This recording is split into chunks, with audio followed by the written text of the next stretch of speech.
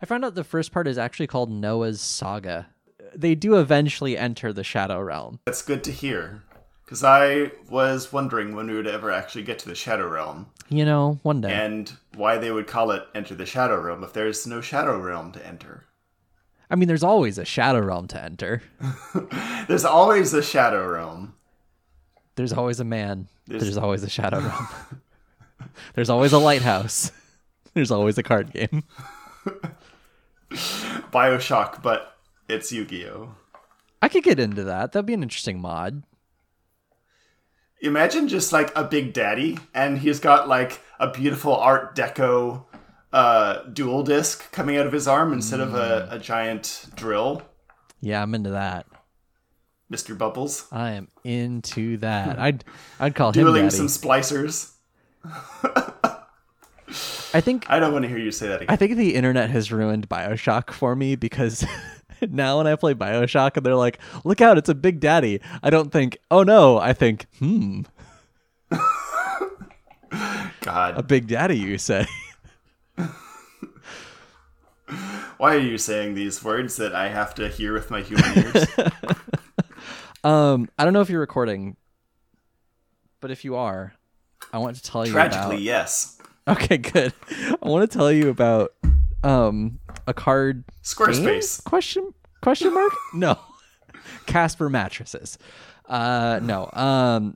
So Sainsbury's is a grocery chain here, and for some reason, in this season, the reason for the season, as we enter into a new season of life, there's Sainsbury's. Right. In autumn, I guess is what I'm trying to say. They do a Lego sponsored collectible card game. Not game. What? Collectible cards. So they partner with Lego, and with every purchase, every time you spend, I think it's £5, you get a booster pack of 4 Lego cards. And I'll hold them up to the camera here, but the listener can just go and like Google Sainsbury's Lego card. I'm genuinely kind of mad this isn't a thing in the US.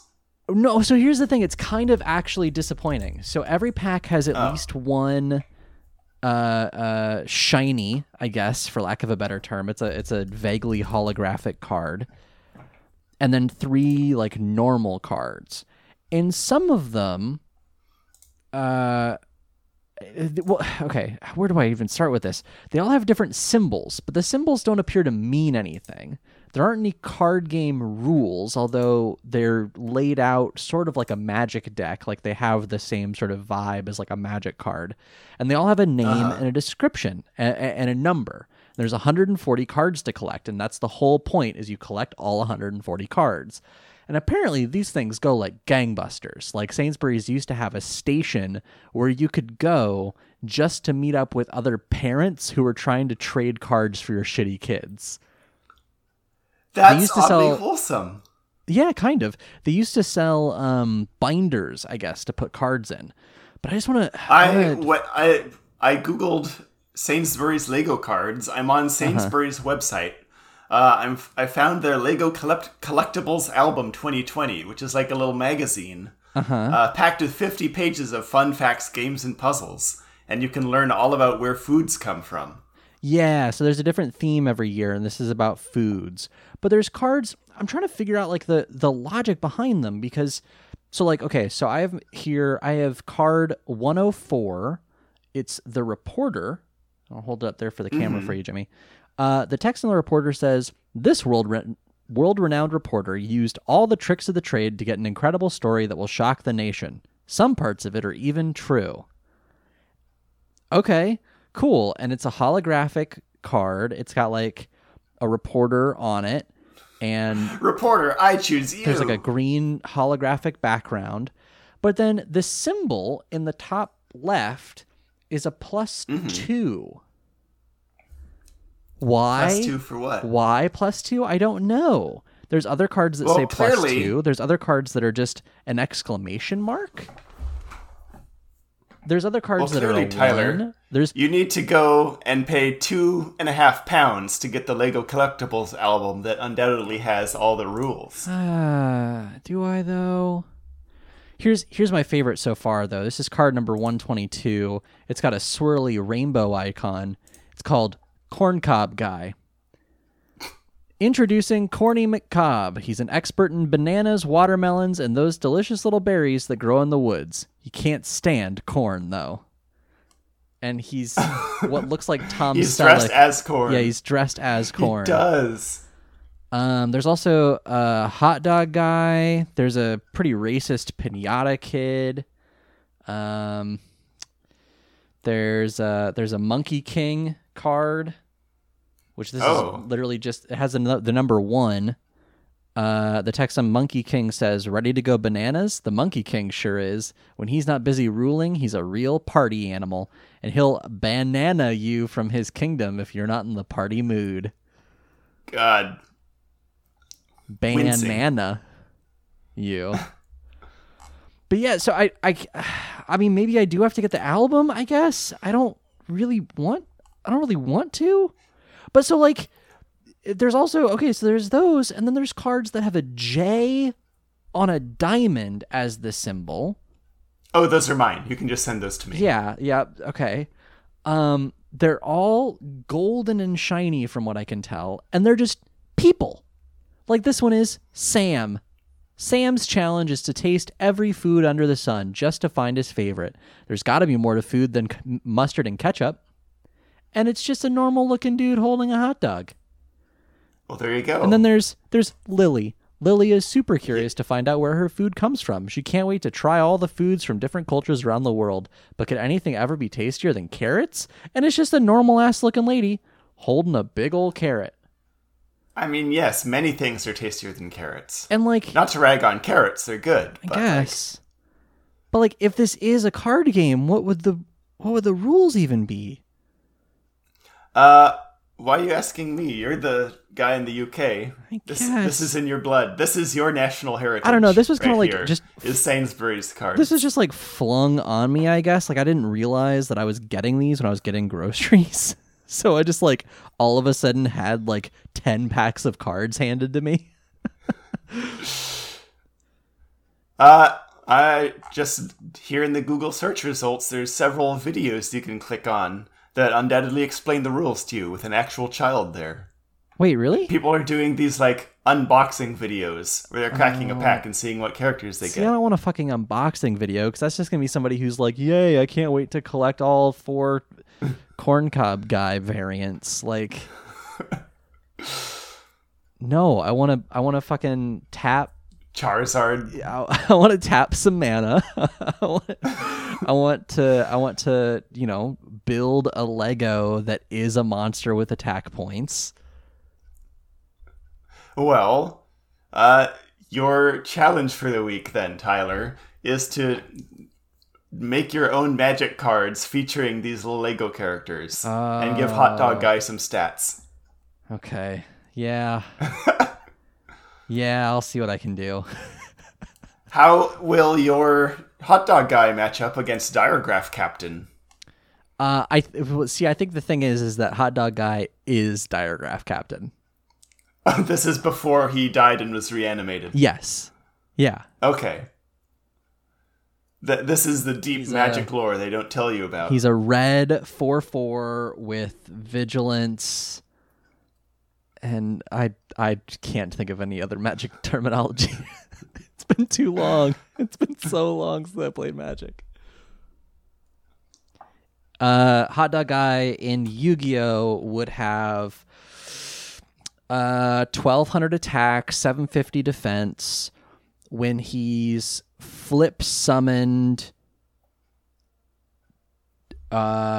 increase the attack of all warrior type monsters on the field by 300. Warriors, huh? Mm-hmm. Mm-hmm. Is he like feeding the warriors hot dogs, or what's he doing? No, that's exactly it. Maybe it would be of all the cards you've mentioned, probably the one with the highest stats would probably be Corn Guy, because creatures would try to attack him, but they can't because he's got the big puffy corn costume. I'm pretty Like they would try and sink their claws into him, and they would just get stuffing. I'm pretty certain there is effectively a Corncob Guy Yu-Gi-Oh card. Yep, here it is.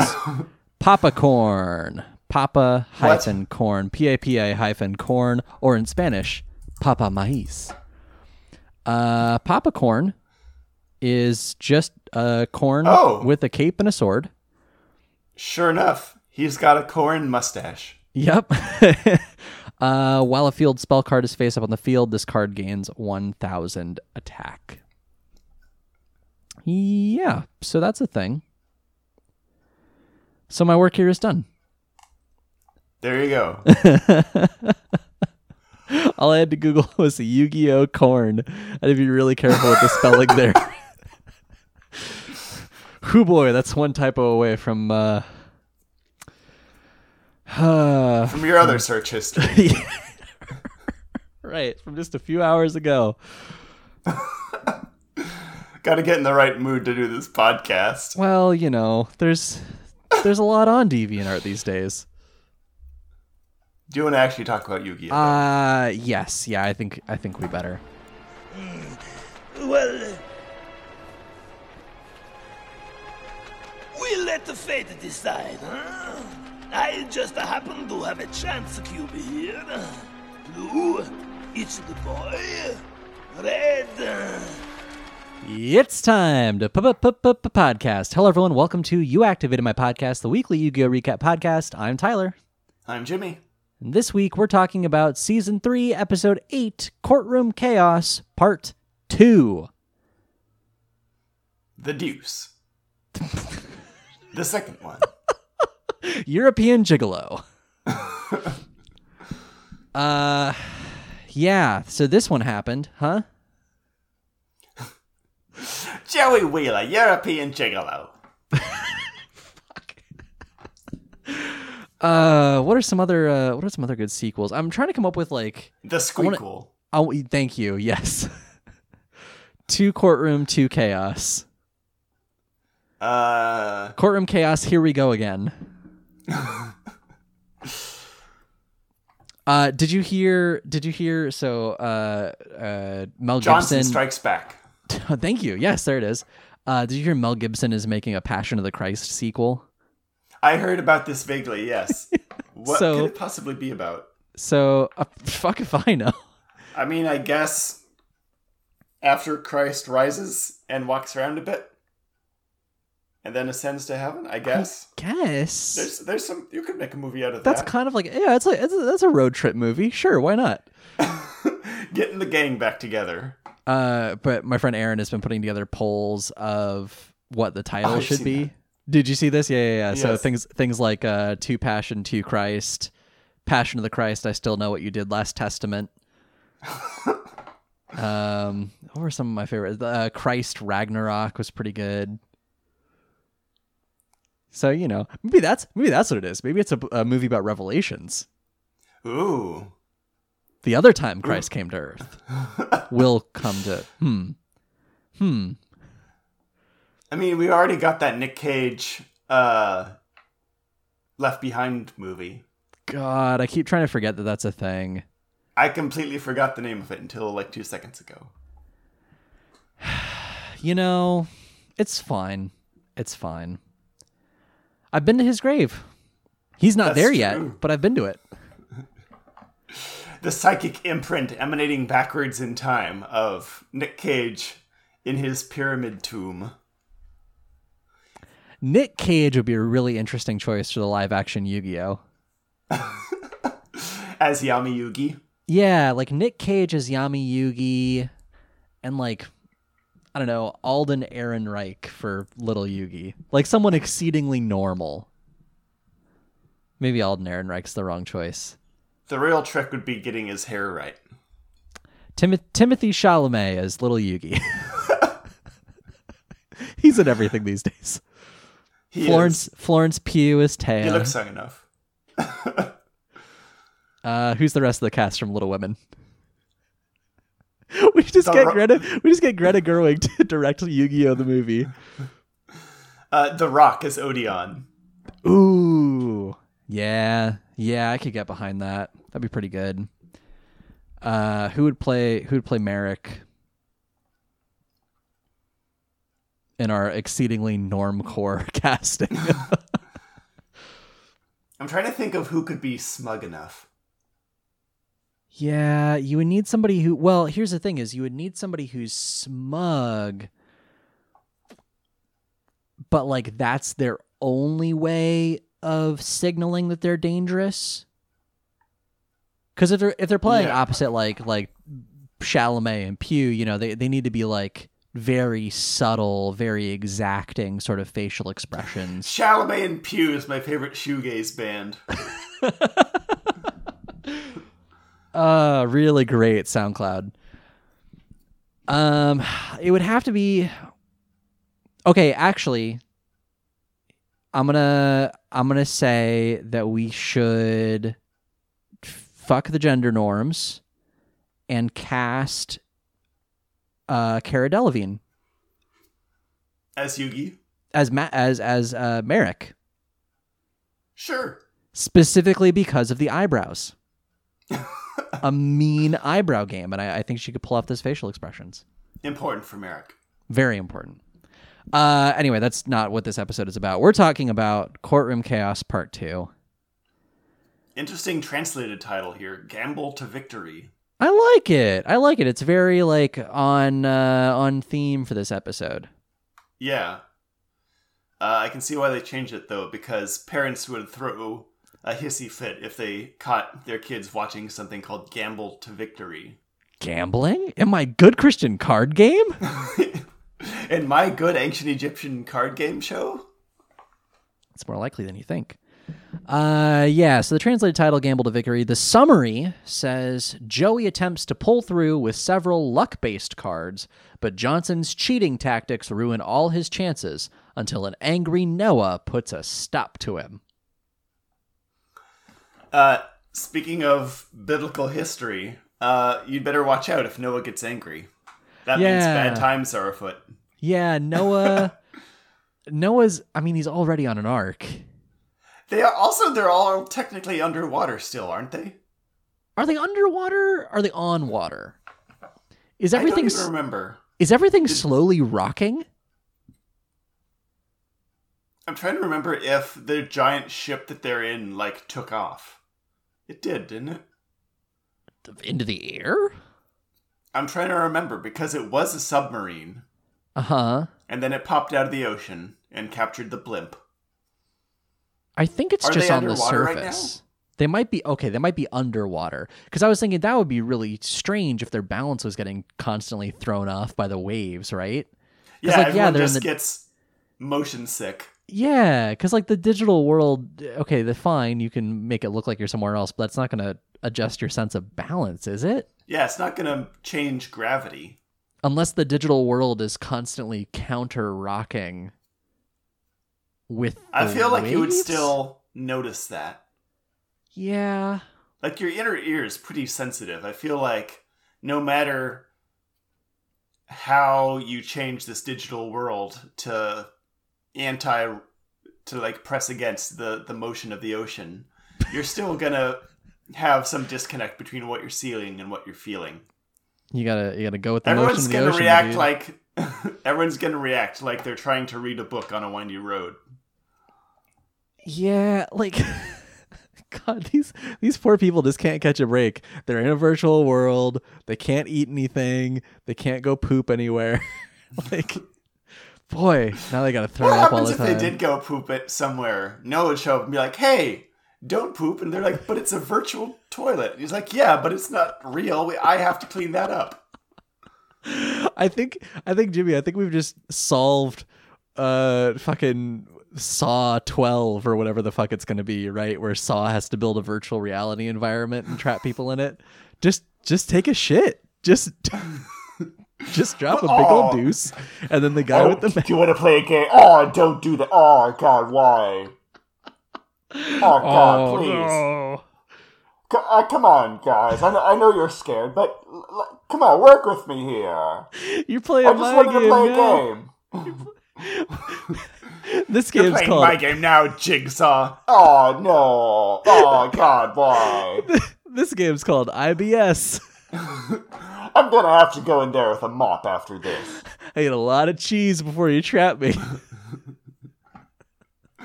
Why did I think this was a good idea? I could have at least gotten a rented porta potty or something in this abandoned warehouse.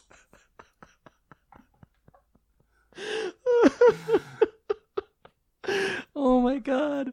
Of course, I mean after this year, the Saw sequel is just going to be putting 6 people from different households within 2 meters of each other. And making them stay there. And then Do you want to play a game?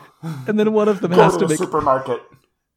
And then one of them has to make a phone call. And that's just all the anxiety. They have to call a stranger to inquire about some very delicate tax issue. They have to set up an appointment to go to the doctor. Oh god. Anyway. My little nightmare.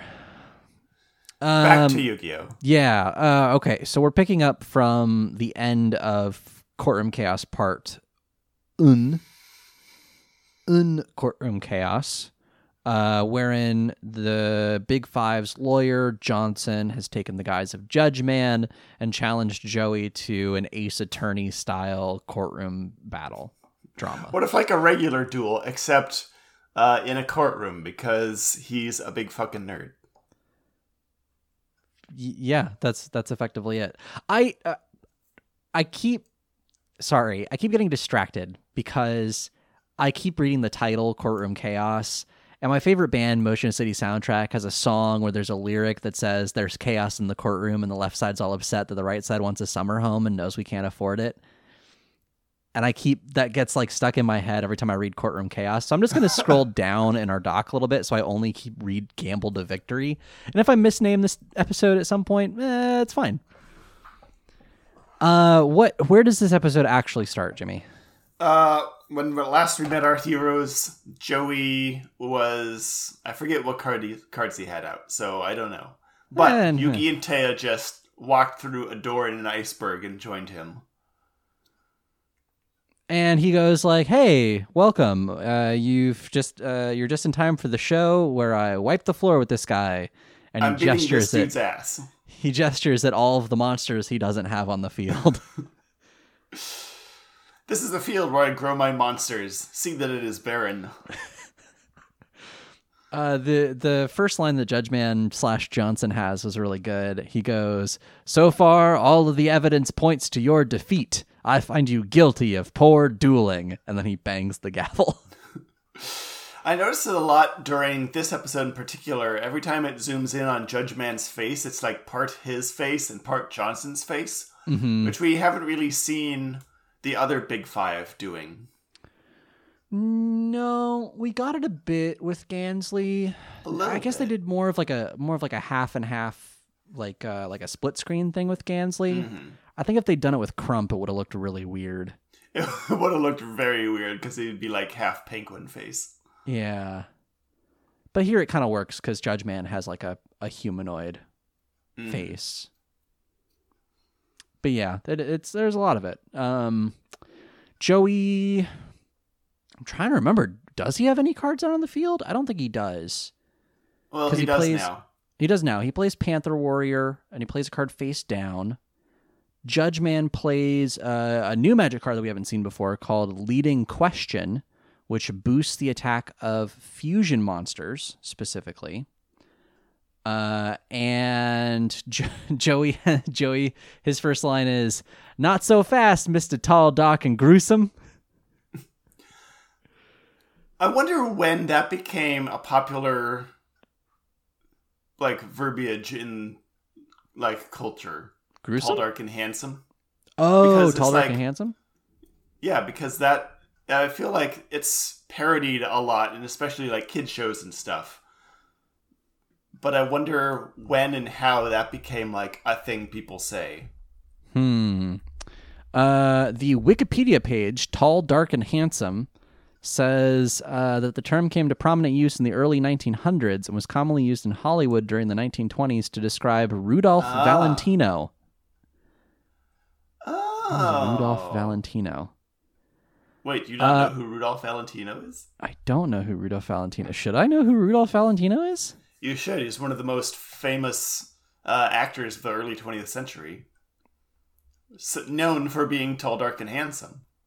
Oh, okay. I'm reading through his filmography here. Yeah, I haven't seen any of these. I need to We get on went it. to film school together, Tyler. You should know who he is. We went to a Christian film school. Fair. Yeah. Huh. Okay. I I'm learned looking at something to do today. I'm looking at his picture. Does he not look like Johnson? Or does Johnson not look like him? I guess I should ask. Rudolph Valentino. Just put some glasses on him. Kind of looks like Johnson. I can kind of see it. He's got the right hair. Got the right hair, the jaw. long nose, the jaw, the sort of big ears. Yeah, I could see it. So okay, I don't know where that's going, but so he says, yeah, not so fast, Mr. Tall, Dark, and Gruesome. What I thought you were asking, Jimmy, is the word gruesome is brought up a bunch here, and I don't know if that's like. Maybe that's on like Joey's word of the day calendar. It's just like usually like one of those things that you say in place of tall, dark, and handsome because it kind of sounds similar. I guess, but he says gruesome again separately, like 3 times in this episode. That maybe it was on the writer's word of the day calendar. Yeah, And it was just like he had like a day to write out this whole script. And it was like, I guess he had the word gruesome on the mind. Because he just Sure. saw it recently, so he'll put it in the script. Fair. So Joey says that line, and then he plays the card Skull Dice, which he's played before, where he rolls a 6-sided die and then removes that many 100 attack points from an attacking monster. Judge Man has a Camion Wizard attacking at this point. And so he rolls it, and it wiggles and jiggles and spins, and it lands on the 1. So Camion Wizard only loses 100 attack points. And then we get a close-up of Johnson saying, "Ah ha ha, in my digital realm, I control the odds," or whatever, which he goes into more detail on later, but we get sort of a wink at the camera. Joey draws another card, or he looks at his cards, and he's kind of taking stock of like what he has left, which is not much. The only monster in his card, or monster card in his hand at this point, is Swordsman of Landstar. Our chunky little friend. And he's like, yeah, I don't know, he's not exactly king of the monsters. Which, like, is kind of mean, actually. I don't think Swordsman of Landstar deserves that. Rude. He is a bean. He is a little bean man. But still. Beans He deserve... can do some work out there. Freaky Deakies need love, too. And what else happens here? He draws and plays Graceful Dice. Yes, this is the one that boosts his own attack power, right? Yes, yeah. So he has it boost Swordsman of Landstar's attack power. And he rolls and gets another 1. Yeah, it zooms in on the die as he's rolling it. And it like comes to a halt, and then it jiggles a bunch some more, and then lands on 1. And it's very obvious that these are rigged, because it's like in Star Wars Episode 1 when Watto rolls the Chance Cube, and then Qui-Gon like uses the Force on it. I had forgotten about that. I saw that in your notes, and I couldn't remember that scene. But yeah, it's totally the Jedi Force trick. Mm-hmm. Force trick. I don't know. What do you call it? Like, what would you call it? It's Jedi's fucking cheating at dice. It's just using the Force. Okay, fine. So Johnson / Judge Man at this point has enough life points, because he gains life points thanks to one of his cards that I'm forgetting the name of, but he has a card out where every time Camion Wizard attacks, he gets life points. So he has enough life points at this point to use his Deckmaster ability again, which is called Clear the Courtroom, and it removes all of Joey's monsters from the field. So goodbye Panther Warrior, goodbye Swordsman of Landstar. Goodbye, Joey? Question mark. Potentially. He plays. Johnson plays Pot of Greed to draw 2 more cards, and then he does it in this way that I don't think we've really seen before in the show, where it's somebody just really like basking in the fact that they have cards. Yeah, Does that make really sense? Making fun of Joey for like being in a tight spot. Where he's like, Pot of Greed. Bet you wish you had this card right now. You know why? It would allow you to draw 2 more cards. I bet what you wish you could do right now is draw 2 more cards, huh, Joey? Well, this card lets me draw 2 cards. Did you read the text? It's Pot of Greed. Look what I'm gonna do. Ooh, I'm playing it. And now I'm gonna draw 1 card. Bet you wish you had 1 more card, huh? And now I'm gonna draw what is that? A 2nd card. This scene would be so much better if he spoke in exactly that voice. Just took like 5 minutes making fun of Joey while playing Pot of Greed. There are two very distinct duel styles happening here, because everything that Joey says and does in this duel is he's like, and I'm gonna win with the power of friendship. I don't know why I gave him like a weird lisp all of a sudden. I can't do a New York accent today. See? And I'm gonna win Chicago. With You got too far west. Oh no, go back. Yeah, dude. See, no, that's California. Sorry. So he does this thing where everything he does is like shouting and determined, and I'm gonna win through the power of God and anime, and I'm gonna use my friendship to defeat you fair and square, and I'm gonna roll this dice, and this will be final. And then Johnson's like, wish you could be don't you wish you could do this right now? Oh man, I really wish you could see the cards I had. Oh wow, yeah, this is gonna be wow. So in response to him playing Pot of Greed, Joey actually then plays Gamble. Yes. This is a card, I don't know if we've seen it before, but it lets him toss a coin. And if he wins, it lets him draw 5 cards. So he's like, you may be able to draw 2 cards, but watch this, I'll be able to draw 5 cards. And Johnson's like, oh, really? Where does he get the coin from?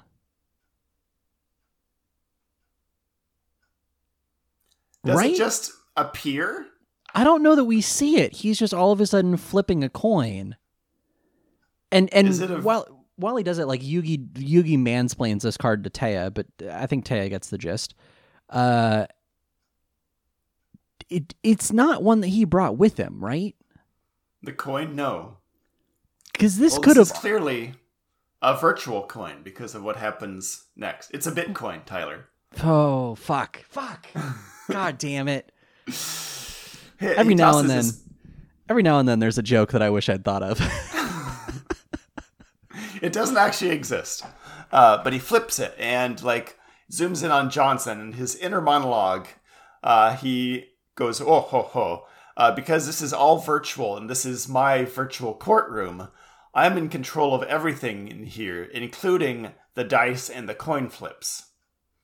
He has been, because it's all digital, he's been manipulating probability this whole time, which is why Joey rolled all those 1s earlier, because he is able to manipulate how the dice rolls, how the coin is tossed, everything in here, because it's all fake. It's not real. For everyone listening to the show who is as into watching speedruns as I am, the analogy here would be Joey is praying to RNGesus. Johnson is RNGesus. For the sake of argument here, Johnson is, for all intents and purposes, RNGesus. But this is where I was going with this, is this problem would have been solved if the coin was just like one that Joey had on him. Yeah. But it's all... I don't know where this coin came from. I think it is just virtual. And it would stand to reason that Joey had a coin on him, because he does shit like this. Like, this is his shtick, right? Is coin tosses and dice rolling, dice throws, and yeah. Yugi definitely has a coin on him. Yeah, I mean, we get to see the coin itself too, and on one side it's just blank, and the other has the Millennium Eye motif. Right. So, I guess okay, yeah, no, because of what happens, I guess it does have to be virtual. Anyway, this is why you get analog coins, kids. This is why you have a fair and unbiased referee. And you don't hold your card games in a frickin' virtual world. Right. Well, I don't know that we can blame the victims here. No. So he flips the coin, and whilst it's in the air, we cut away. Yeah. And we get to see the Kaiba brothers. Yay! Super Kaiba Bros. They go through a door. They walk through a door. They're on a beautiful beach at sunset. There's some... It pans over the beach, and there's some, like, spiny dead thing, like, washed up on the beach that we glimpse for, like, a couple of frames. And then it's just gone. What was that? Was that, like, a dead duel monster? It was like a... I don't know. It looked like some... Like a spiny shell? Or like a dry dead bones. Fish or something. It's dry Bowser. Bones. Dry Bowser sunbathing. Bleaching his bones. So they show up on a beach. Mokuba kind of complains that they're just on a virtual beach, and he's sick of being in like a virtual forest, and he doesn't want to be in a virtual beach, and he doesn't want to be in a virtual mountain or whatever. He just wants to be in a regular place. And Seto and then he's like, okay, I was just getting that out of my system. I'll shut up now. Which is like very mature of Mokuba to just be like, hang on real quick. Just going to freak out for like 30 seconds and then I'm good to go. Hold on. 1 second, please. Fuck! Okay, I'm good. Sorry, Seto. I wish I had the forethought to be that communicative about my... Your mental health. My mental health. Just real quick. Just gonna go scream at nothing in particular about everything in general, and then I'll be good. And then he's fine. And then Seto is just kind of looking around. He yells for Noah to show himself, and that he has no idea who he's dealing with. All the standard stuff. Yeah, and then we cut back to the duel. Yep. Joey's coin, he catches it. I don't know. Okay. I don't understand how this is a legal way of doing it. He tosses the coin. He catches it in his hand. He holds it in his hand like triumphantly for a while. And then he slams it down on his like other hand or is it the dual disc? No. It's like the back of his wrist. Yeah, the back of his other wrist. But like he holds it there an incredibly long time. He could definitely be manipulating the coin in that space of time. Is Joey smart enough to do that? No. Should he? Yes. Probably. Yeah. Learn some sleight of hand tricks. I mean, it wouldn't matter in this case because, again, it's a digital coin. But, like, still, I think it would behoove him to join the David Blaine masterclass. Joey Wheeler, mind freak. He just starts floating up in the air. He has flame swordsmen light him on fire. And then he disappears. Yeah. So the coin lands on tails. Yes. Well, pardon me. At first, he has to call what he wants it to be. He says heads. So if it is heads, he gets to draw 5 cards. If it's tails, he has to skip his next turn. And it is tails, so he has to skip his next turn. Womp, womp, womp. We get another close-up of Johnson. Johnson's being a dick. Yeah. A Johnson. Got it? Hey. Huh? Yeah. Joey is mad and he just plays Scapegoat because he has nothing else he can play. I really like that Joey continues to complain about Scapegoat as a card. Like, he doesn't ever quite seem to like appreciate Scapegoat as being a decent card, but he always protects picks him an awful lot. It protects him an awful lot. I don't I can't think of a duel where he has not played Scapegoat. Maybe against Bones, like before he had it. He does play it a lot. He plays it so much, and every time he's like, nah, okay, I guess I'll play this. I guess I'll play freaking Scapegoat again. Like, just stop picking it if you don't like it. Or stop complaining about it.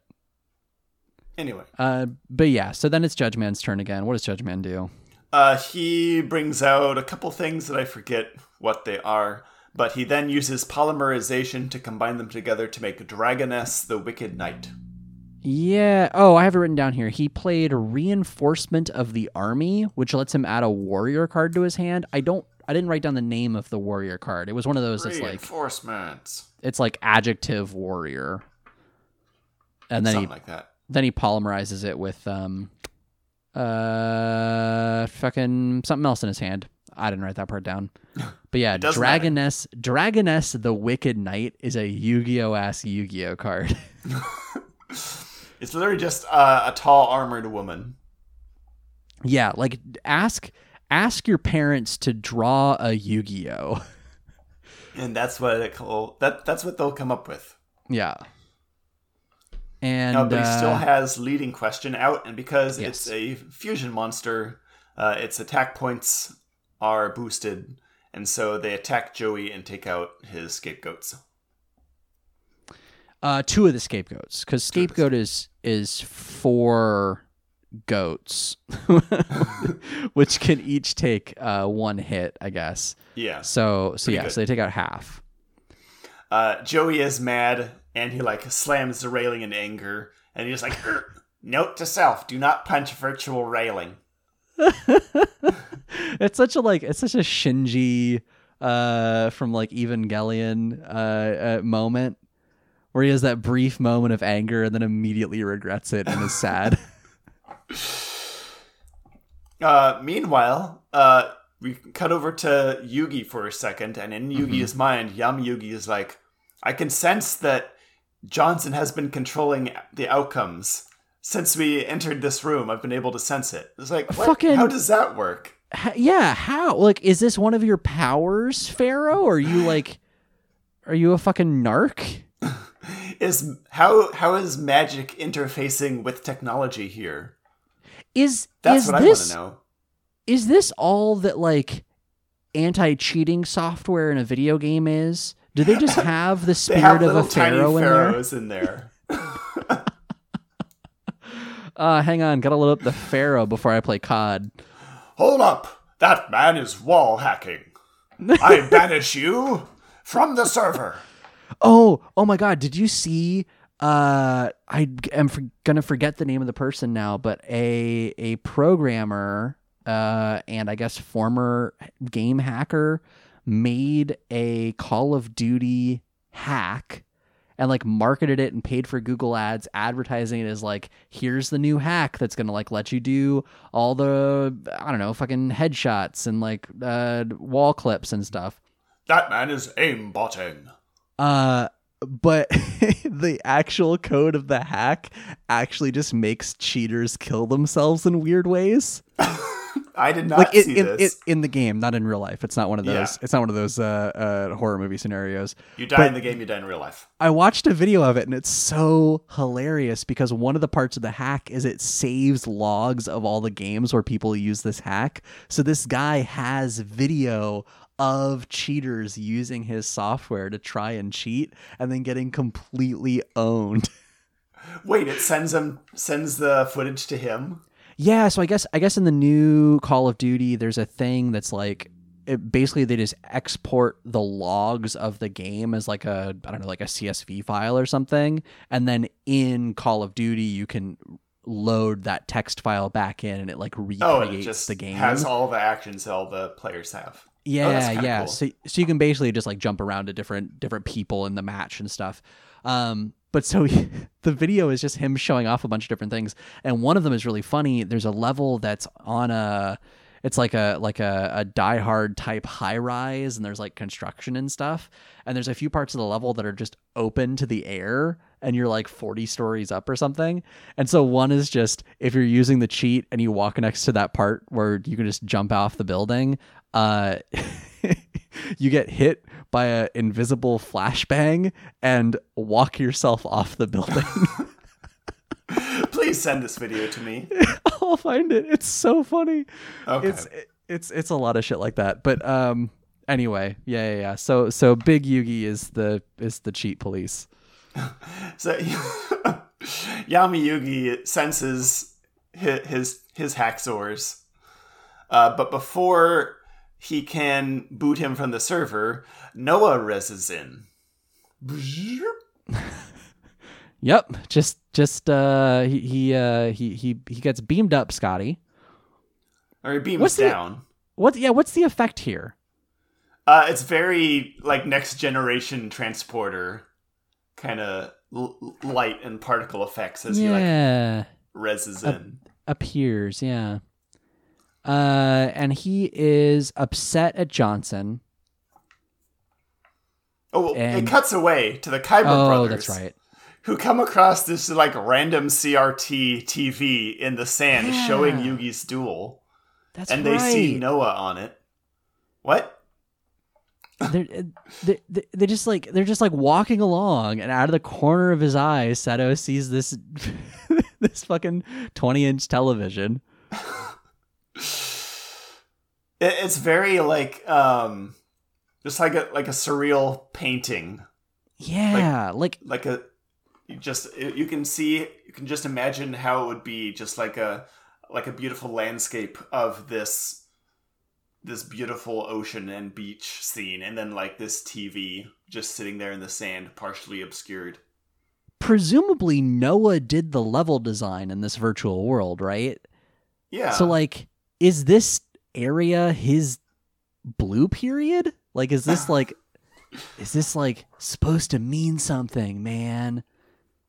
Maybe he just has just a random drop-down menu of Gmod objects, and he just like dropped them, scattered them randomly about the level. Maybe it was supposed to be something else, like he had like a whole house set up, and he tried to select all the objects to delete them, but missed one. He misclicked and deleted the house, and just like, fuck it. I'll just leave this TV there. I'll come back to this. He's got a GitHub issue filed away somewhere. Okay, so then they watch Noah on it, right? Yeah. Noah shows up and he's like, Johnson, I'm mad because you are cheating this duel by controlling the dice rolls. And no one is surprised. No one is surprised. And Big Yugi goes, aha, and little Yugi goes, huh. And Joey goes, so he was cheating. He was tampering with the dice. How about I tamper with your face? Wait, does he say that? He does say that. Yeah, I wrote that down. That's a really good line. I missed that. Anyway, Noah is very mad with Johnson because if the Big Five cheat in their duels against these children, he can't prove that he's better and more deserving than Kaiba is of the Kaiba Corporation. Right. And you get a shot of Seto hearing this and be like, more deserving? The fuck? Who the fuck is this guy? And like, dude, you're clearly already kidnapped a bunch of children who are unrelated to your goal here and are making them duel for their eternal body, their minds and their bodies. You're clearly not the good guy in this scenario. Yeah, he's trying to pull like an honor among thieves kind of gambit, right? Like, yeah. Which he's trying to show off like that he is much better and more deserving than Kaiba. He wants to prove, specifically, he says, he wants to prove to Gozaburo that he should have left the company to him. And Kaiba is baffled at this, seeing this on the TV, because he's like, what are you talking about? Gozaburo has been missing for like 5 years. Right, yeah. He's like, wait a second, Gozaburo, like, you can't prove anything to Gozaburo because Gozaburo's not around. Also, who are you? Yeah, who is this guy? Who is this random angry child?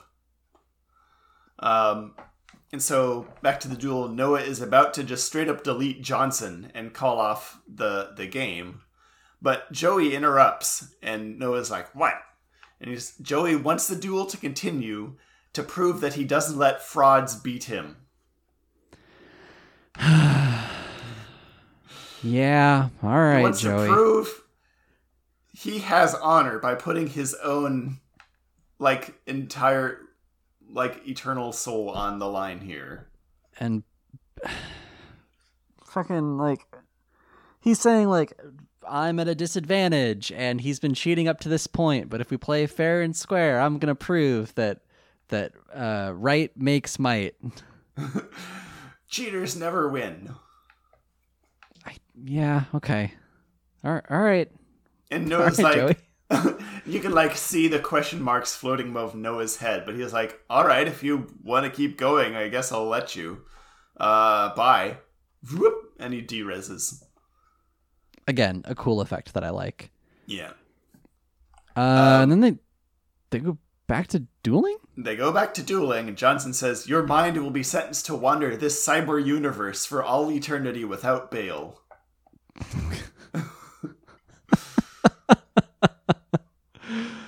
I love Johnson's delivery of these lines because, for the listeners who haven't watched this episode, the way that Jimmy is delivering them is, spot on. Johnson delivers these with very little emotion. Except he's doing it with the Judge Man, voice filter on top of it. Yeah, so you get, Johnson's voice plus Judge Man's voice.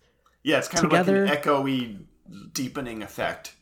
So it's more like, your mind will be sentenced to wander the cyber universe for all eternity without bail. Just a very bored Bane. Yeah, Bane if he is just it's time calling to for a spin the wheel pizza. of chaos. Hello, Batman. Yes, it is me, Bane. I am here to win a legal battle plus a card game against you. So the duel continues. The duel resumes. Court is in session. And Joey draws Pot of Greed. Hey, look at that. And explains what it does again. It lets him draw 2 cards. Just in case you forgot what Pot of Greed does in the 15 minutes since the last time we saw it. Right, just in case. He moves Flame Swordsman, his deck master, to the field. Gives him the card Burning Soul Sword. A soul still burns. But he can't use it without sacrificing a monster, apparently. Right.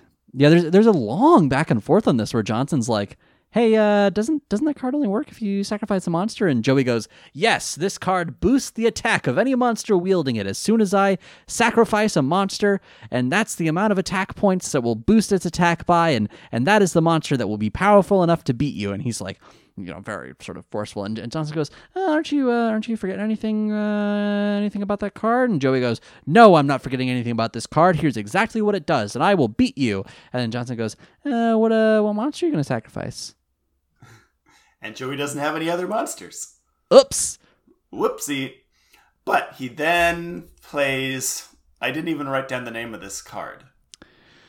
Yeah, me yeah, neither. Here it is. Arduous Decision is the magic card that he pulls. Cool. Great. And so it lets him draw 2 more cards from his deck, but then Johnson has to blindly pick which of the 2 he plays. He holds both of them, one in each hand, and if he picks a monster, Joey can then sacrifice it and win the duel.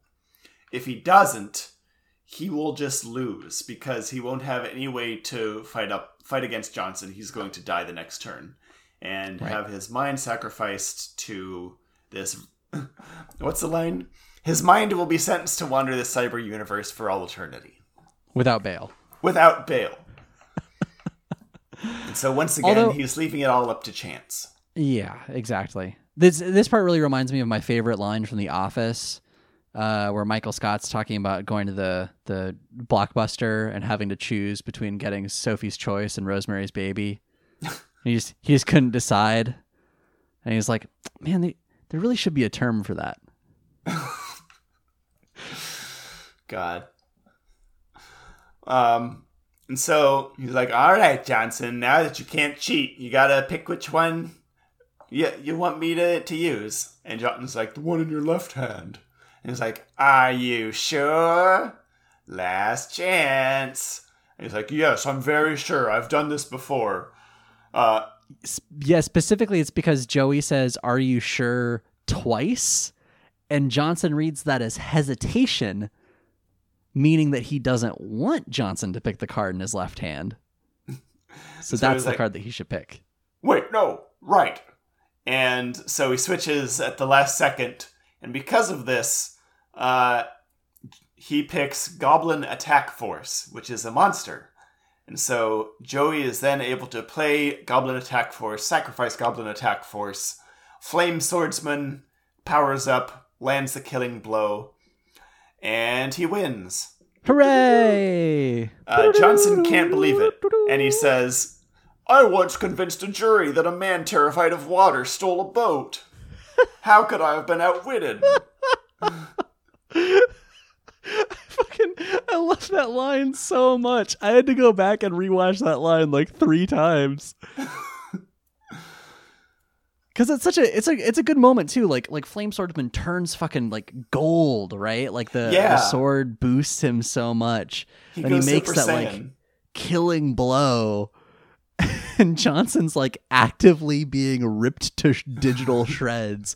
And he goes, "No, this can't be. I never lose in the courtroom. I once convinced the jury that a man who was terrified of water stole a boat." As if that is the biggest lie that any human could possibly muster. It's just so out of nowhere. And it's a weird thing. And it's just like I get where he's coming from. He's saying that he's very good at lying, but like, we record this on the day after the first presidential election in 2020, and this is the most low stakes lie that you could come up with. Also, of by course, comparison. Also, it makes sense that if you're scared of water, you would steal a boat because you don't want to get wet. Yeah, what's the fucking alternative? Drowning? The alternative is getting soaked. Like, the boat is there to protect you from water. That's the entire purpose of boats. Yeah. So Joey wins, and Johnson is digitized. It's so good. Condemned to wander the digital verse for eternity. Is it just me, or does the digitization, that's a word, digitization animation get better every time they do it? Or different, at least? Not this time. Because we're back to the, like, season 1 effect, where it's just that, like, After Effects shatter, which we've seen before so many times. It's more dynamic than that. It looks like he's being, Barely. like, torn up like paper. And it goes scattering in the breeze. Digital dancing. Digital he lived style. his life. He lived his life like a candle in the wind. Well, he's doomed. Bye, Johnson. Yep. Who could have seen this coming? Oh no! Oh, Long Johnson. Oh, Long Johnson. So Long Johnson. So Joey is celebrating. He runs over to Yugi and Taya. And you have a note what they do here. And I noticed that too. It's weird. What the fuck do they do here? What is this? They, like, bump elbows? They, like, smack their elbows against each other, which, I don't know if you've felt an elbow before. That's going to hurt. You've got a bone sticking out there. Like, I get it. Okay, I get it this year, right? Like, you don't want to touch hands. You don't want to spread too many germs. So you do just a light kind of little tap of the elbow. But no, it's like the elbow equivalent of a high five. They're putting some force behind it. Some I can't even do that motion. It's like they're not just bumping elbows, they're knocking their entire forearms together. Yeah, I have not. Is that a Japanese thing, or is it just animated weird? I've never seen this before. They've done high fives in this show. Yeah. They've done pleasant handshakes. And he does it to Yugi too. Yeah, it's like everybody, this is a new secret handshake that they've always had and we've just never seen before. It's their real friendship symbol is this secret elbow smack. There it is. That was the off camera from episode 1. The shot we see is Taya doing the Sharpie with the smiley face on all 4 of their hands. the shot cuts. The director calls cut, and then Taya goes, "Okay, but actually, we're gonna bump elbows, and that's how we'll know that we're like in the group." Okay.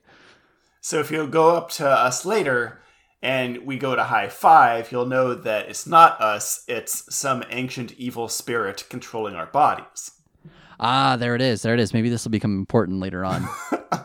No. Yugi will go to elbow bump Taya. He'll just run right into her. She just won't like acknowledge, or she'll judo flip him because she'll think that he's attacking her, right? Yeah. And that's how she'll use everyone some knows. like ancient Egyptian martial arts.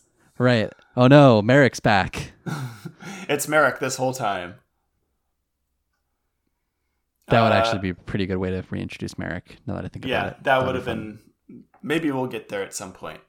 But then we end the episode with Joey asking Yugi where everyone else is, and Yugi saying, well, we have to go find them. They're in danger because They've been the dueling the Big Five. Big Five still wants to duel everybody. They're And dueling Joey everybody goes, out here. Hide your kids. Hide your wife. Well, rumor has it there's a duelist in Jackson Park.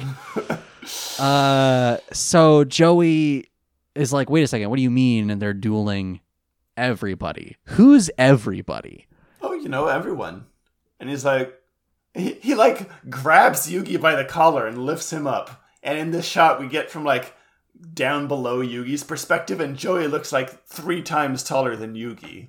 Yeah, he looks like he's going to throttle Yugi for just insinuating that, and this is what he starts yelling at Yugi, insinuating that the Big Five is going to try dueling Serenity.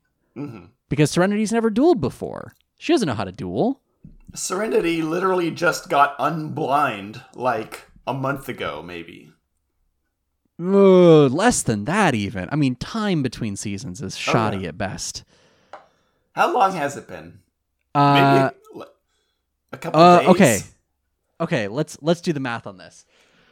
Because she got her vision back at like the end of the last season. Yes, Give or take a couple episodes. It was the day that Merrick had mind controlled Joey and forced him to duel Yugi while they had the anchors strapped to their ankles. Mm-hmm. Their anchor ankles. Their anchors.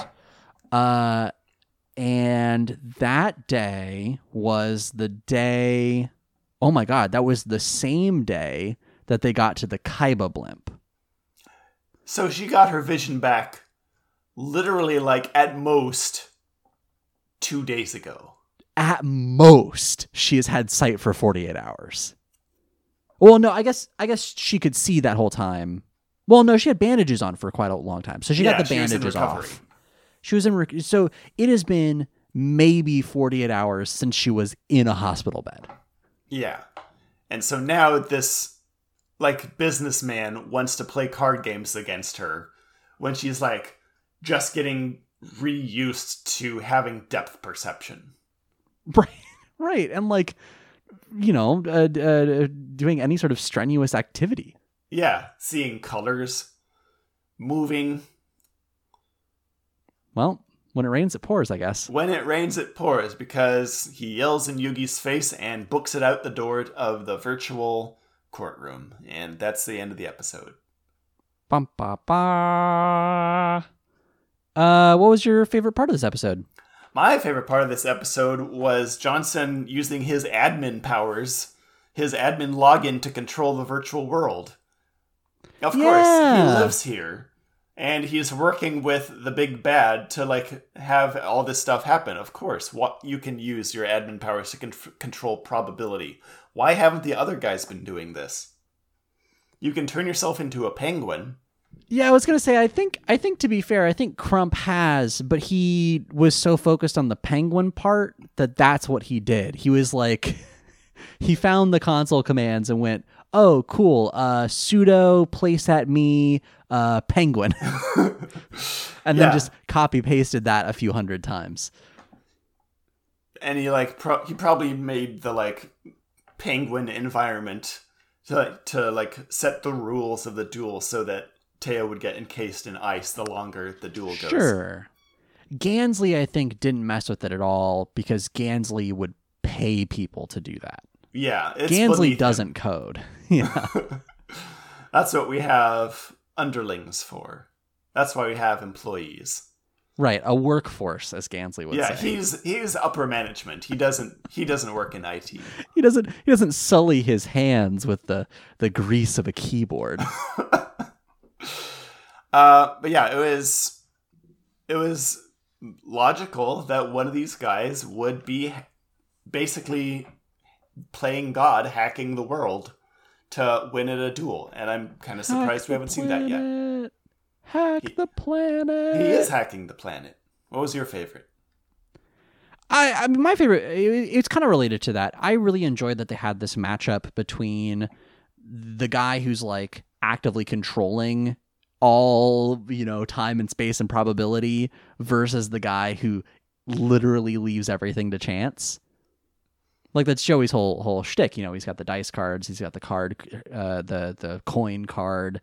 So having like that pitted against literal law and order, I guess. Versus luck of the draw. Right. It's sort of like pure chaos. Yeah. It's taking sort of the god of pure chaos versus. I've been playing a lot of Hades lately. I'm trying to think of what the. Good. It's super good. Holy cow, is it good? It's maybe my favorite game this year. Like, I know Animal Crossing came out this year, but I might like it more than Animal Crossing just a little bit. We'll see. We'll let a few months go by. But it would be like Demeter, the goddess of like order and seasons, versus Hades. I don't know. I can't come up with a corollary here. But do you get what I'm saying? Yes, like I'm getting what you're throwing down. In a lot of the episodes so far, it's been like, okay, cool. It's like a penguin versus Taya. That's interesting. Fine. But this is like a very, like a matchup of opposites, which I like. Yeah. How about the worst part of the episode for you?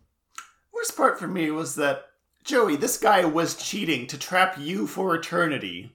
And then God himself, the Lord of this realm, came down and was like, hey, quit cheating. This duel is off. You're off the hook, Joey. Don't give him a second chance to do so just to prove a point.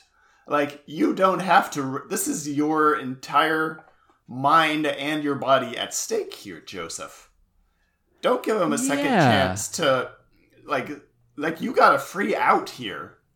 Like, even the referee was calling this out. Yeah, it's so baffling to me that he's like, no. Let's just keep going from here, where he's been cheating for the last 20 minutes and getting a definite advantage. I think I got this. Like, at least start over. Yeah. I mean, he did win because he's a main character, but like, come on. Plot armor. What was your worst? Okay. As nice as I thought the matchup was, I am so mad that after everything Joey's been through, his strategy is still just randomness. Right? Like, yeah. all of his cards except for Flame Swordsman are basically just like luck of the draw shit. Like, even fucking Panther Warrior can't attack unless he sacrifices a monster, so he's relying on the luck of the draw to make sure he has a monster. Time Wizard is a spinner. He's got the dice cards. Wizard, yeah. He's got the gamble, which is a coin flip. And then this fucking arduous decision thing is up to, like, he only won because he smirked as... Or no, what did he even say? He said... Are you sure? Yeah, he said, are you sure? And then as Johnson was like, yeah, no, I'm sure. He's like, all right, I guess I'm going to go with the card on my left. And then he like smirks slightly and Johnson just like overthinks it and picks the wrong card. And that's it. It's entirely up to chance. Joey is playing with people who can manipulate the fabric of space-time and this like, capsule universe they're in. Mm-hmm. Why is he still leaving everything to chance? That's not It's not a smart move. No, you need to have an actual strategy with cards that you know are going to work. Yeah. You can't trust in the heart of the cards when the heart of the cards has been like hijacked by someone who can manipulate probability. Exactly. And like, okay, sure, you're drawing cards out of a deck. There's going to be some sort of probability, but like if you're going to rely on some sort of chance, just be like the fucking rare hunter that had 6 copies of Exodia. Yeah, eventually Exodia was going to come out. That was a winning strategy for him. Sure, the amount of time might be variable, but eventually you're going to get there. Mm-hmm. Come on, Joey. Anyway. Come on, Joey. I'm going to be saying that a lot this season. I can feel it. I can feel it in my bones. Joey. Come on, Joey. Come on, Joey. Joseph. All right, that's going to be the end of that, unless there's anything else about this episode you want to talk about. Nah, let's go on. All right, let's move into the next part of the episode. The High Commissioner, Lauren, has joined us in the studio. Hi, Commissioner. Hi. And I don't know if you can hear Pepper whining in the background. Low Commissioner Pepper's Pepper crying. has joined us. Oh. He is a low commissioner. Low. If you don't know who Rider. Pepper is, he's our miniature dachshund. He is a very low. So he's about an inch off the ground at the high parts. He's humble, which means not proud and low to the ground. He is whining in the back, is what I was going to say. Lauren has joined us. It's me. Hi, Commissioner Lauren. Hi. That's never going to get old. Not to me, it's not. Has joined us for a little game that I like to call You Activated My Podcast Season 3 Yu-Gi-Oh! Not Season 2, Enter the Task Dungeon. Hi, Lauren. Hi. How are you? I'm all right. Yeah? I'm okay. Yeah. Doing well? I did one of those things where you're like sitting on the couch and then you realize that you fell asleep on accident. Oh, And yeah. then you're like, oh no. Oh, no. Oh, I'm late for a very important podcast. yeah. No, you weren't late. So- You're exactly on time. So I'm a little bit like, ooh. I don't know if that. That's actually probably a good frame of mind to be in for this game. That's true. The very, just sort of neutral. That's true. At my whims. Yeah. So before we get into the game, I wanted to relay to you both a correspondence. I have received a missive from the architect, the mayor of Simi City, listener Simi. Simi has written in. We had a brief conversation about last week, and then Simi wrote in saying, "Now, it's important to note that you, Tyler, speaking to me, predicted Joey using Flame Swordsman as his deck master. I remember making a note of that and giggling to myself that you had totally called it. And I just want to say, yes, I did totally call it that Joey would use Flame Swordsman as his deck master. Then, as with every week, the architect, the mayor of Simi City, Simi, has written in a recap that I would like to share with the both of you. This is of last week's Task Dungeon game. Simi is going to start a recap podcast of the two of your performances on Yu-Gi-Oh! Not. Simi, honest to God, that would be great. Let us know if you do that. We'll hype it up. Of a recap podcast. Of a game inside of a recap podcast. That'd be fucking awesome. We already says- have a 2-hour recap of a 30-minute episode. So obviously the next step is like 4 hours recapping our podcast. Whoa. Oh, but specifically recapping 20 minutes that happens inside this podcast. It's like Inception, where time passes slower the further deep you are. Right. Podception. The low commissioner has crawled into my lap, by the way. Oh, there's that good boy. Simi says, "This time, Tyler, once again, excellent work. I'm not sure what Lauren was thinking in picking the ululating dragon with a focus on triptychs, but based on the scenes as described, you had the much better performance Triptychs. overall. The point about fireworks was a good one, but I feel should have come down from Jimmy, not the clearly biased commissioner." Whoa. Looking a little sus, commish. Oh, yeah. Jimmy, since Blue Eyes Ultimate Dragon is a combo of 3 dragons, you missed a golden opportunity to use light and sound to make a complex and slow reveal of 3 soloists crescendoing into the big reveal of them all being one. I think the theme would be harmony and togetherness, beginning with a lonely song along the lines of 1 is the loneliest number, with each head getting a spotlight alone at one time. Then all 3 lit, but still looking like 3 different singers, leading into a full lighting, doing a We Are Family number. And I think that with the neck... And I think the neck twining was a decent idea. The final song being the graceful flying to something like Fly Like an Eagle or Love Lifts Us Up. Oh my God, Blue Eyes Ultimate Dragon singing Love Lifts Us Up would be amazing. But not with words, just with roaring. Right. Well, Simi talks about this. Simi says, also, I don't think there is any reason the dragons couldn't talk. Look at your fantasy. Wyverns and drakes tend to be the lesser dragons and sometimes lack the intelligence, but generally dragons in fantasy can talk. And then finally, the architect, mayor of Simi City, Simi was says, basing him off his appearance in the anime in which he has roared. I think that's fair. Simi closes this out with the lesson to learn. The lesson to learn this week is Lauren clearly loves weird dick things, so I think you know what must be done.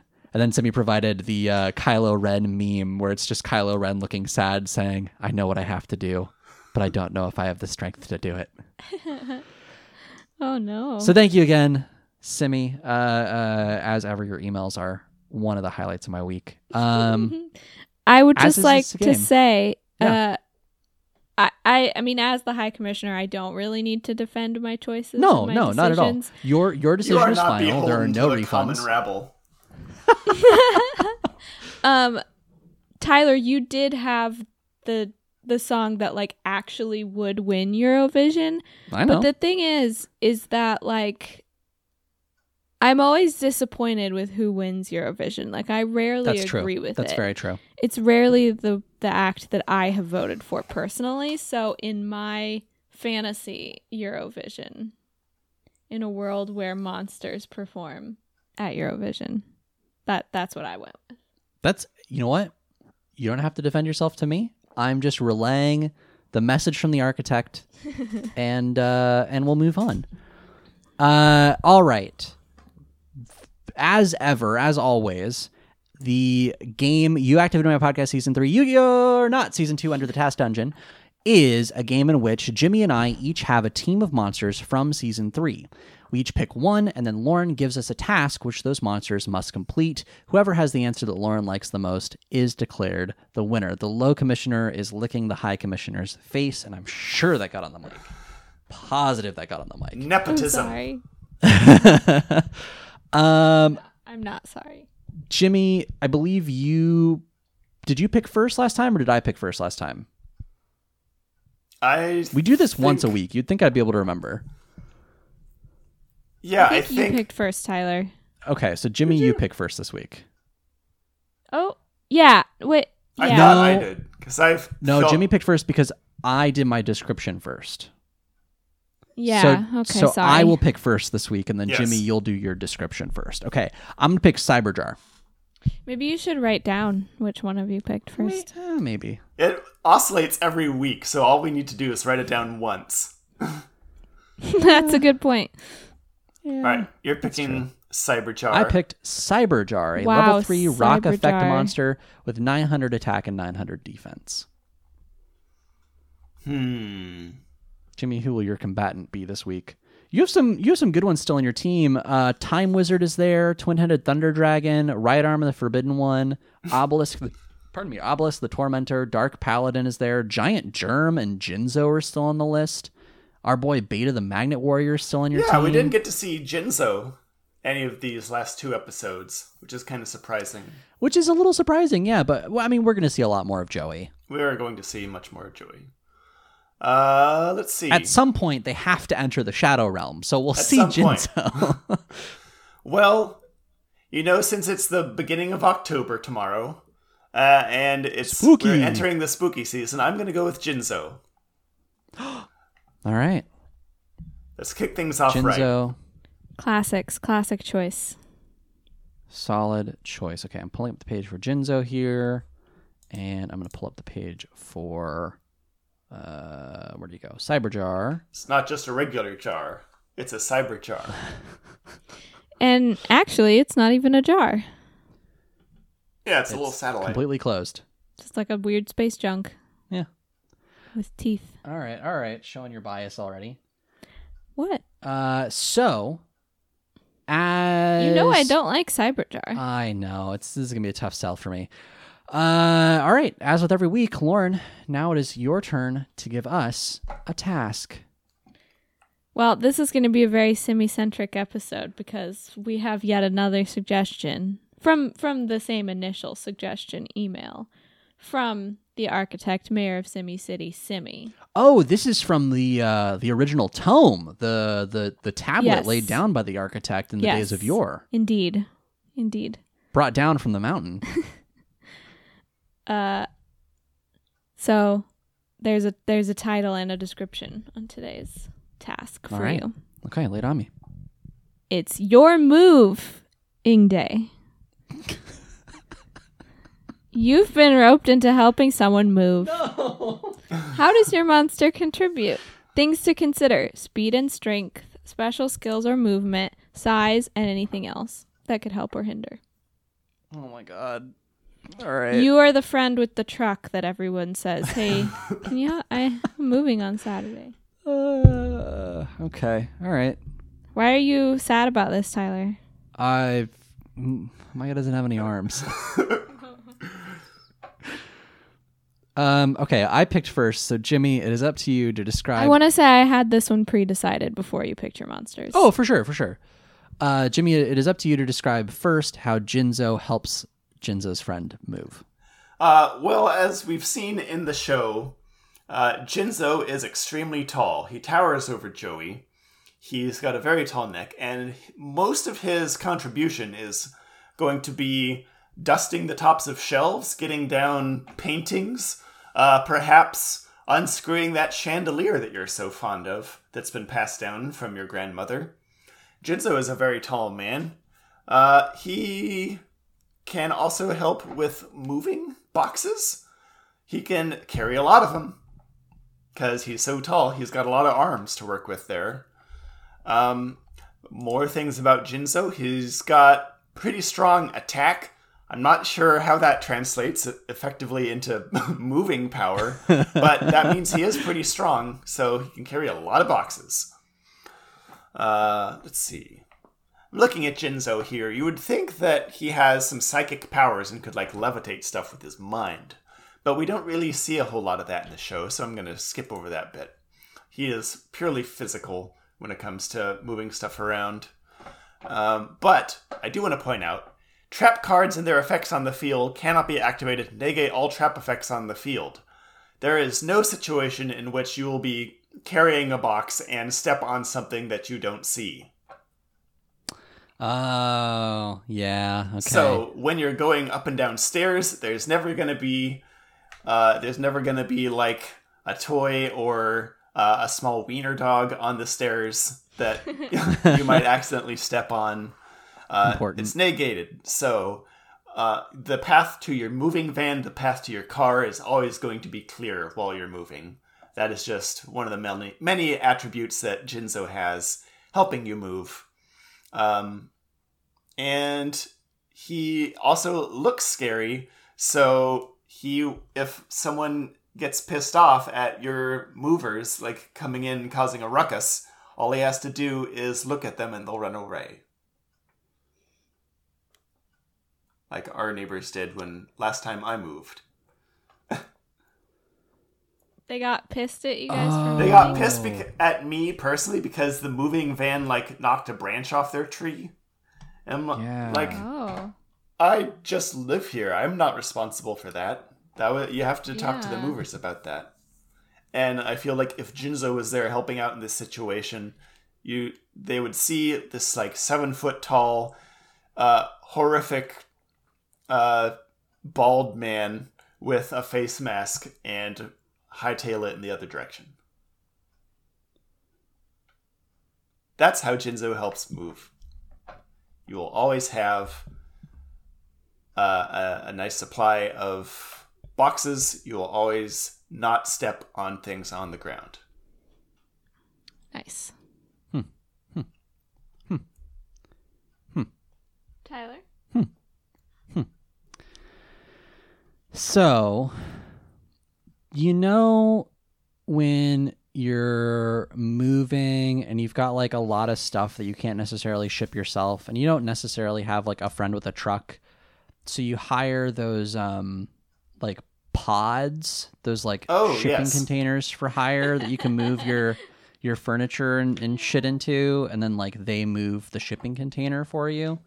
Are those for moving? I always thought they were just like temporary storage. I think they can be used for any of the above. Cyberjar is one of those. Cyberjar is the friend that will show up at your house and let you load stuff into it. Eat all your stuff. I mean, yes, store your stuff. And then just chill in space. Cyberjar hangs out in space. Weight is not an issue for Cyberjar. You can put as many couches and big screen TVs in Cyberjar as you need, and Cyberjar is happy to help out.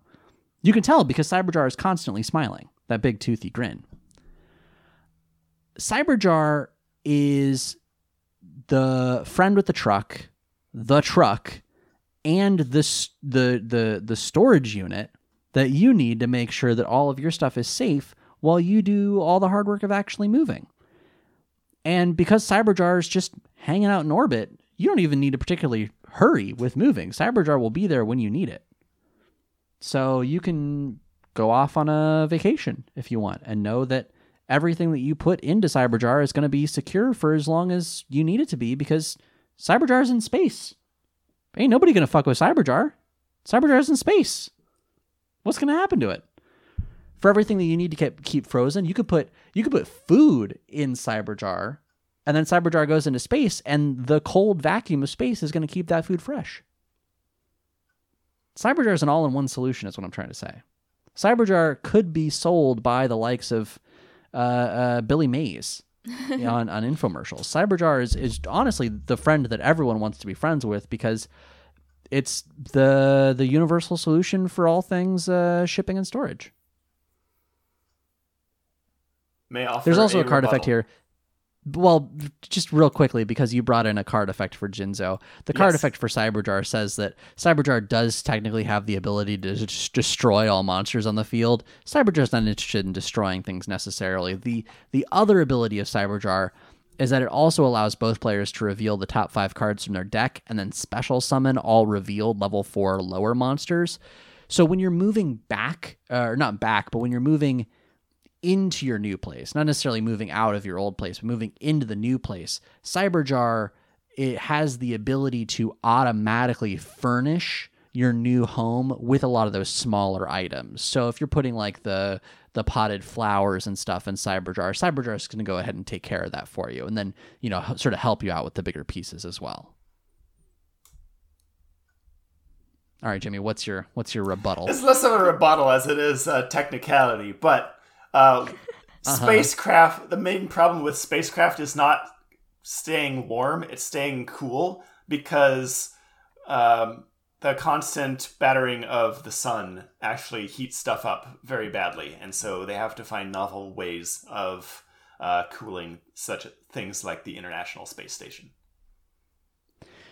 I would argue that the giant weird veins on Cyberjar are a liquid cooling. Okay, I just wanted to point that out.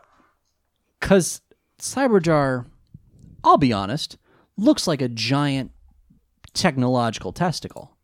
That is not the phrase I would use to describe Cyberjar. Nope, that hadn't crossed my mind. That had not even crossed my mind either. Now it has, and you're welcome. It has. No. It's got some big old veins, and that's a liquid cooling system. Is that what you see in Cyberjar? Keep cool things cool and hot things hot. Is that what you see when you look at Cyberjar?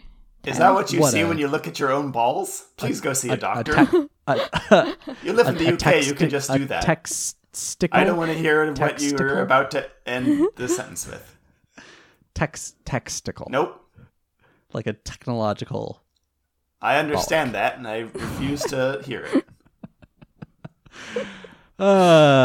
Boy, I'm glad that these words will be recorded in perpetuity. Wow. Yeah. So, all that to say, Jimmy, I hear what you're saying, and you're wrong. Whoa. Gasp. All right. Is there anything else that you wanted to rebut about Jinzo's approach to shipping and handling? Nope. All right. Tyler, any closing remarks? Jinzo is a good friend. We all love Jinzo. I love Jinzo. Unlike most friends, which you pay in pizza. Okay, I did want to say bring up one thing. Is it related to pizza? It is. Okay. Well, what's your thing? Jinzo can't eat pizza. He's wearing a mask. Neither can Cyberjar. He's a robot.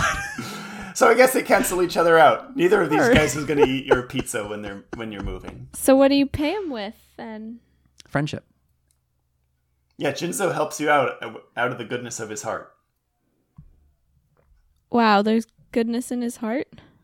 There's something in his heart. It's hard to grasp just by looking at him. Listen, Jinzo is showing up to help you move. Are you going to second guess his motives? I'm not going to second guess anything. Yeah, not to his face. No. All right. We have outlined our arguments and rebuttals. Hi, Commissioner Lauren. As you continue to play with the headphone splitter. Hi, Commissioner Lauren. Hi. It is your turn to determine who is the victor this week. So I did choose this ahead of time. And Tyler, I did wonder how you were going to undertake this task. Jimmy, I think, undertook it in a very straightforward way.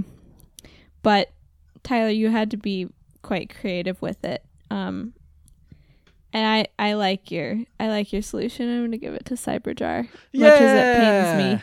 Much as I don't really like Cyberjar, I thought that was a creative solution and I enjoyed it. Yeah! Cyberjar, the living U-Haul. That's actually I'm sure in the that's card exactly the intent. That's what I'm writing in the spreadsheet.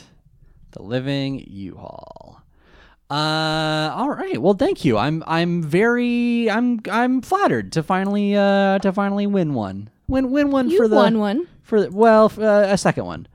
To win again. Thank you. And Jimmy, well fought. I liked Jinzo's moving plan a lot. Yeah, I like Jinzo better in general. But as far as who would help you move, you would call Cyberjar the correct choice. Have fun Seems stepping like on you could traps. Fit a lot of stuff in there. All right. Well, that brings us to basically the end of the episode. If you want to get in touch with us, you can email us at youactivatedmypodcast@gmail.com. You can go to our website, use our contact form. That's heartofthe.cards. You can also see the spreadsheet that I made for Enter the Task Dungeon, so you can keep up on who has been played so far and who's winning. And if you are listening from America, please make sure that you're registered to vote and vote for Joe Biden this year, because we are going to vote that mess out of office. And in the show notes, as with every week, there's a link to blacklivesmatters.cards.co. That's a place where you can go and find a lot of great resources for helping support Black people in America and around the world. Actually, at this point, they've added some more links in there. So go and study at least. If you can't donate anything, that's fine. There's a lot of ways that you can actually help out without paying money. So check that out after you're done registering to vote. Next week, we are going to be doing the episode titled Mechanical Mayhem Part 1. Ooh. Jimmy, can I give you the translated title real quick? Oh, please. Uh-oh. The translated title. A Man's Path of Glory. Honda's Honorable Defeat. Gasp. A Man's Path of Glory. The story of the Japanese car industry. There it is. I'm sorry. All right, so that's what we'll be doing next week. And until next time, your mind will be sentenced to wander this cyber universe for all eternity without bail.